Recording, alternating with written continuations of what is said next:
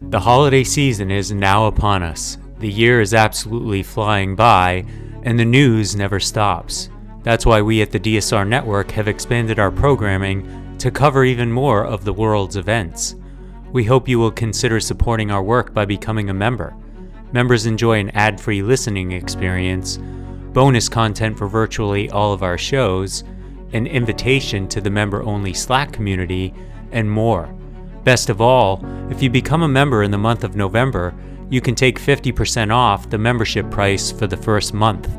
Visit thedsrnetwork.com/buy and enter code STUFFING at checkout.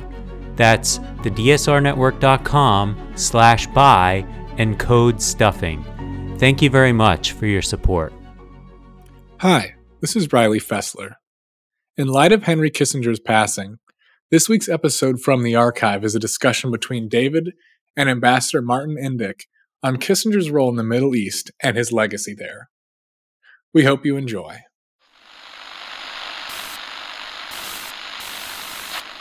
9, 12, 10, 28, 2, 23.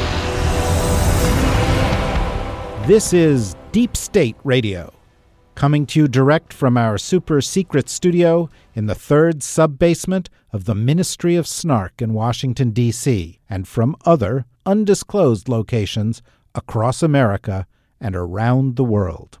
Hello and welcome to another edition of the podcast. This is one of our special episodes where we have a conversation with an author of a book we think you ought to be reading. This is definitely one of those cases. The book is Master of the Game. The author is Marin Indyk, who is one of America's leading diplomats, having served as ambassador to Israel, having served as a special envoy for the Israel-Palestine talks under the Obama administration. Hi, Martin. How are you?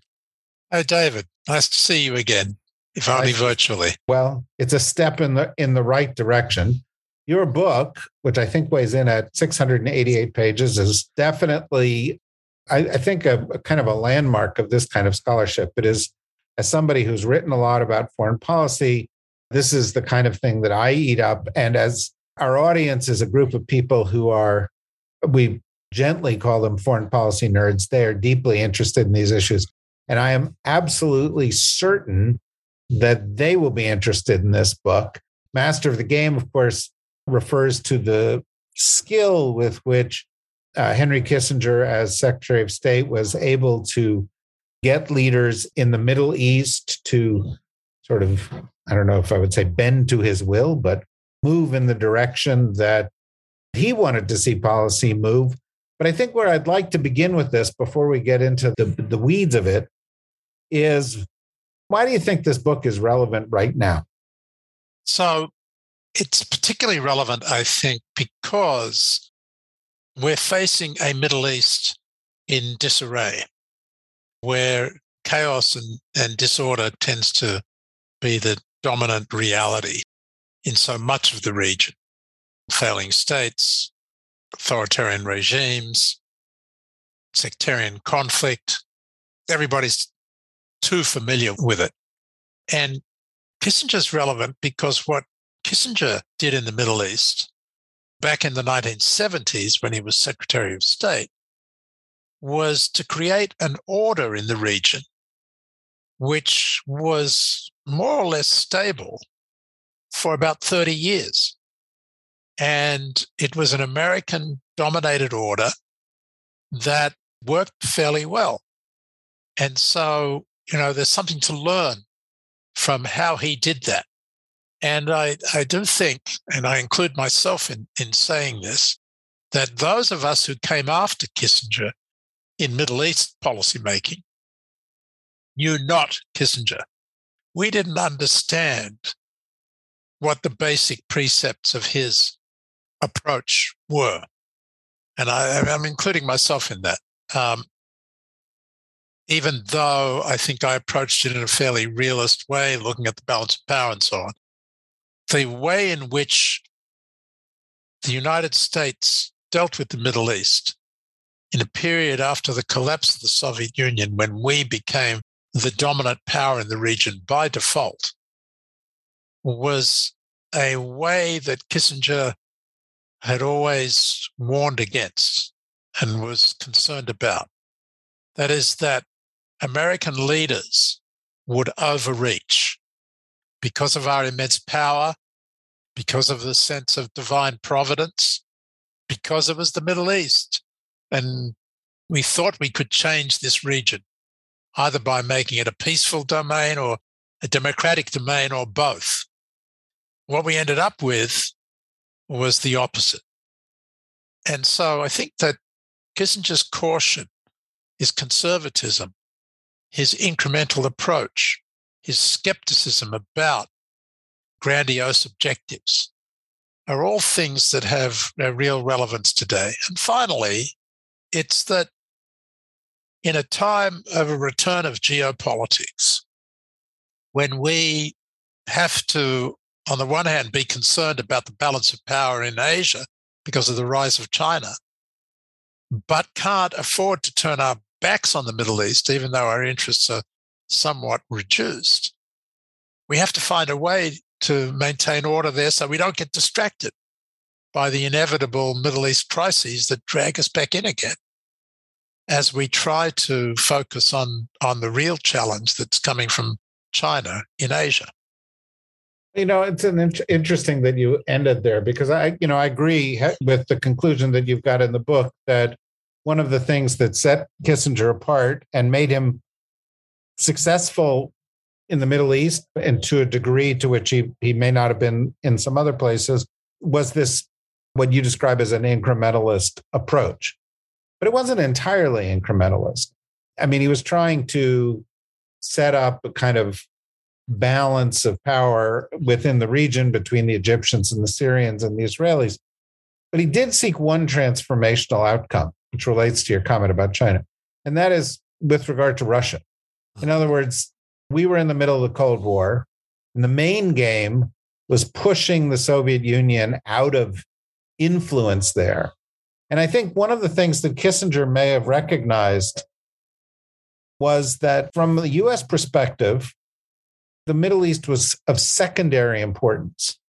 And so what he wanted was good enough solutions so that he could get on and deal with the big issue. And I'm wondering if you agree with that analysis. I think that's basically true, but he had it in mind to sideline the Soviet Union from early on. I mean, there was this press conference that he gave in 1970, his first press conference. Nixon wouldn't allow him to give press conferences before that because of his German accent. So he gave this press conference, and in it, he expected it to all be about Vietnam. Instead, the first question was about the Middle East. And he said, our objective in the Middle East is to expel the Soviet Union from there, which caused quite a stir. Now, as you can say, that's an example of a kind of transformational objective.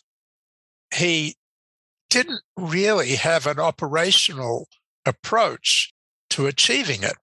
So when Sadat actually responded to this call 2 years later and kicked 20,000 Soviet military advisors out of Egypt, Kissinger didn't respond to it.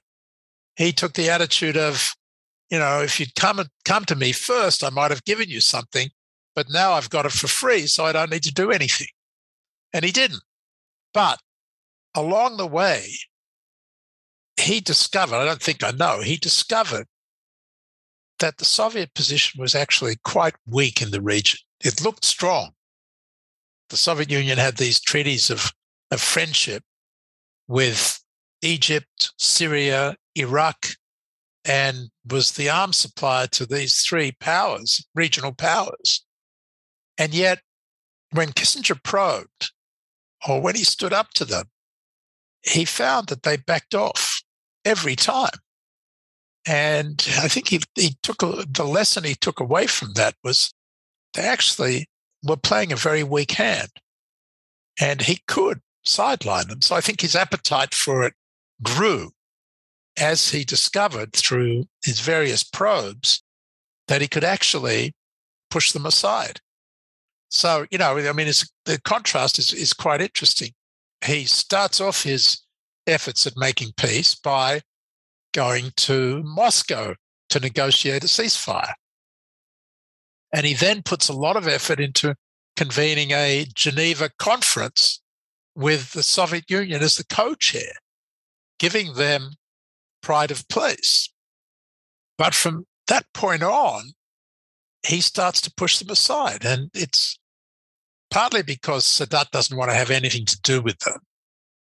And then he discovers that Assad doesn't really want to have anything to do with them either. They all want the United States to be the broker of negotiations with Israel. They want Kissinger himself to do it. And so as a result of all of that, he ends up really treating the Soviets with complete disdain.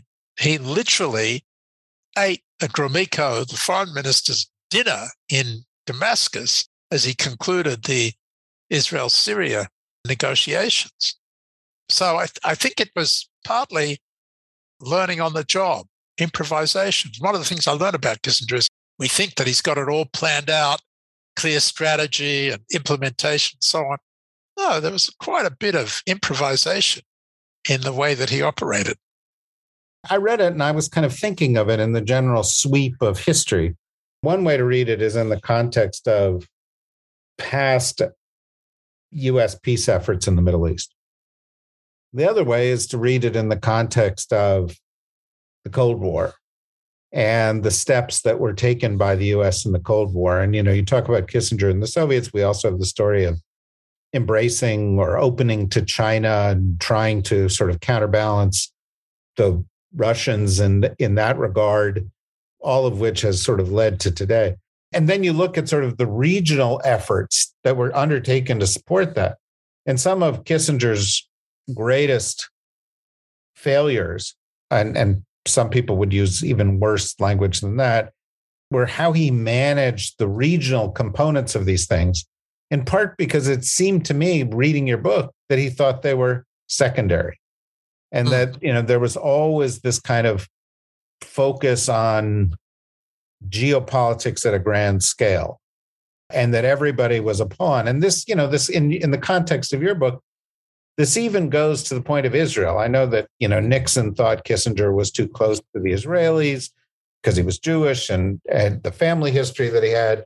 But the reality is, it seemed like he would do what was in the U.S. interest with regard to the broader, grander geopolitical picture, and everything else, whether it was dealing with Palestinians or dealing with borders and so forth, was secondary.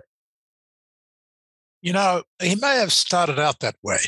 And certainly in his first 4 years in the White House, he was preoccupied with a lot of other things, mainly in Southeast Asia, Vietnam, Cambodia, Laos, and then, of course, there was Chile and Bangladesh, and of course, the opening to China and détente with the Soviet Union. All of that was in his first 4 years. The second 4 years, which is what I'm focused on in the book, when he was Secretary of State, were dominated by his activities in the Middle East. He put a huge amount of effort into that. The most obvious example was that he spent 30 days on the road, traveling between Damascus and Jerusalem, Cairo and Riyadh. 13 shuttle flights between Jerusalem and Damascus in those 30 days. That's not some sideshow. That's not some lesser effort. He really put a lot into it. And there are several explanations for this. Part of it is that he saw that he could succeed here.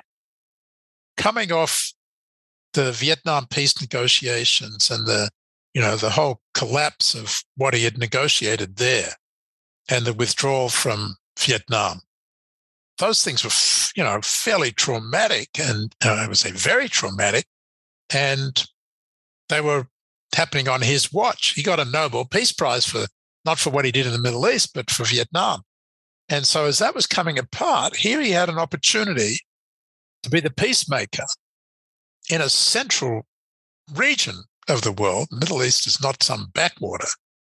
Its geostrategic importance is clear.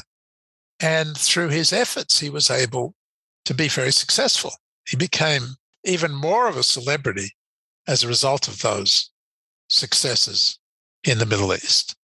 And that just kind of boosted his reputation. And remember, David, this was happening at a time when the presidency was imploding with Watergate. And Kissinger had become essentially the president for foreign policy because Nixon was out of it and Ford didn't know really what he was doing when he first came in, when it came to foreign policy. So Kissinger was in complete charge, and yet he focused on the Middle East. So I don't think it's reasonable to say that this was really a lesser priority for him. I do think you're right that it started out that way, but he got caught up in it just like every other American leader does. But the way that he got caught up in it was Kissingerian, was not like the other leaders. Yeah, no, that's true. And perhaps I didn't articulate it properly. And clearly that, is the core story of the book. I guess what I was getting at was that he was satisfied with deals in the Middle East that would stabilize the patient and was not focusing on curing the patient. Correct. But that's because he didn't believe it could be cured, not because he didn't think it was important. And I think this is the key insight I got not from his memoirs, not from anything he said in public, but rather the arguments that he would have with the Israelis, the Egyptians, the Syrians, in which they were prepared, particularly Sadat, but also Rabin, when he became prime minister in 1975, they were prepared for the big step. They were prepared for peace. They wanted to go for peace, and Kissinger didn't want to. And he didn't want to, not because he wasn't prepared to put the effort in, but because he feared the consequences of pursuing peace with too much eagerness and passion. He, his own life experience with appeasement leading to the Second World War led him to be very suspicious of efforts to, achieve ends of conflict. His view of the world and the nature of states within it was one of inherent conflict between states pursuing their national interest. And peace was simply interregnums between wars. And the role of the statesman, in his view, was to set up a system that would ameliorate conflict, not end it. And so that was the view that he brought to the table. He didn't learn it there in the Middle East. He learned it from his study of post-Napoleonic Europe, which became his template. And it's there in his first book, in the title and the first page. The title of the book was A World Restored, Metternich, Castlereagh, and the Problems of Peace. And he explains in the first page the paradox of peace, that those who pursue it with too much passion can often end up achieving the opposite. That is to say, destabilizing the order and producing war instead of peace. And so it was that innate conservatism that led him to adopt a gradual, incrementalist approach, rather than what presidents and secretaries of state did after him, in which we all sought to end the conflicts rather than ameliorate them. Yeah, well, it's an important insight. I think that book was based on his doctoral dissertation, right? So it was kind Correct. of, Henry from the beginning. When you mentioned this, you mentioned Rabin, and just as a sidebar, it reminded me of a time when I was talking to Henry. He told me a story that Rabin had just been assassinated, and so he was going to receive an award, I think, from some group, I think in Boston or someplace. And so Rabin couldn't go. So they called up Henry and they said, would you go on Rabin's behalf? And so Henry said, okay, I'll go. And so they got up there and the guy introduces Henry and he goes, And here is Henry Kissinger, famous Secretary of State and so on and so forth, and a real friend of the Jews. And Henry was like, I've really come a long way, haven't I? I come from Europe and, escaped the Nazis, and now I'm being described as a friend of the Jews. To me, that's it's an interesting story because it places it in context. It's also an interesting story because it's the kind of story Henry would tell, and he had that kind of charm and that ability to cajole people. And yet the complexity of Henry Kissinger and his record is so great that, I've read a bunch of the interviews that you did with other people. It seems to hang over this book. You seem to say, I'm writing a book about a particular period and a particular diplomatic process to try to understand it.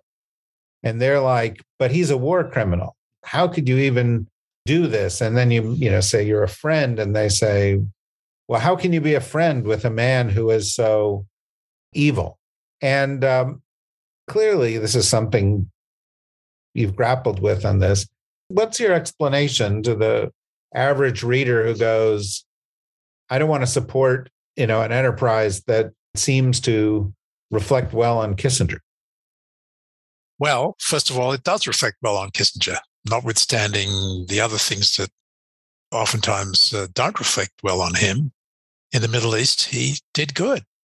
He ameliorated conflict. In other places, he, is charged with exacerbating conflict.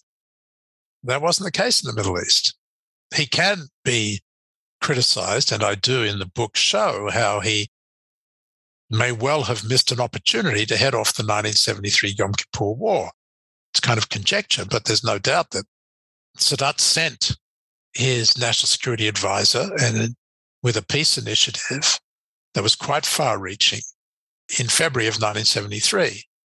And Kissinger at first was excited by it, but as soon as the Israelis came in and said, nah, forget about it, there's nothing new here, he dropped it.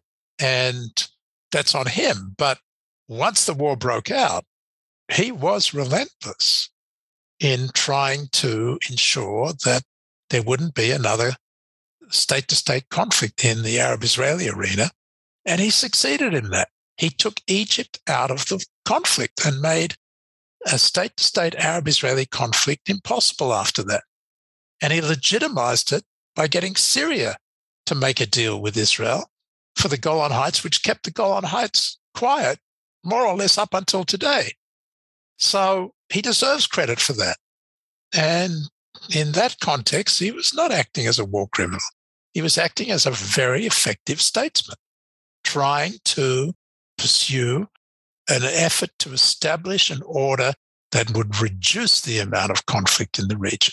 And when you compare it to what happened after him and the way in which American presidents dismantled the order that he had set up and created such incredible misery and havoc across the region, starting with Iraq, you've got to say that Kissinger did well. And the other part of it is you use the word complexity. Yeah, he's a complex character for sure. But I don't think that you can take away from him what he actually achieved in the Middle East. And I say that as somebody who tried in different ways. And although, we also made some progress, it all blew up in our faces. So, I have a real appreciation of how wanting to do good can actually produce bad outcomes, and how Kissinger produced a good outcome for the Middle East.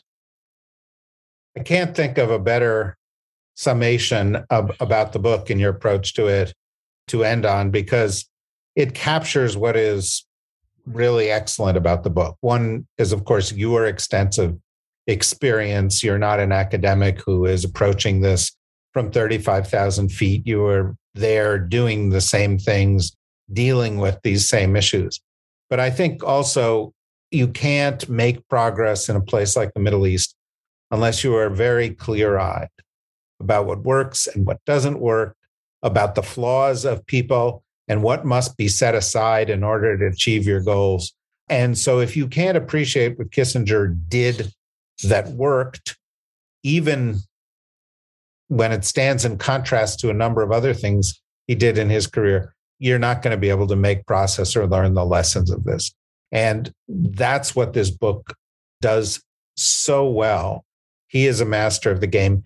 You in this book are a master of the game of being able to tell a story like this in a way that brings it to light, but also I think is going to be extremely instructive for people who find themselves in the same business that he has been in and that you have been in. So Martin, it's great to see you again virtually. This book is a real tour de force, a huge achievement. I very much hope that the people who are following our podcast, many of whom have been following it for 7 or 8 years, because they are so devoted to these issues, should go out, get it, and read it. They will not be anything but enriched by it. So thank you, Martin. Thank you. That's very kind of you, David.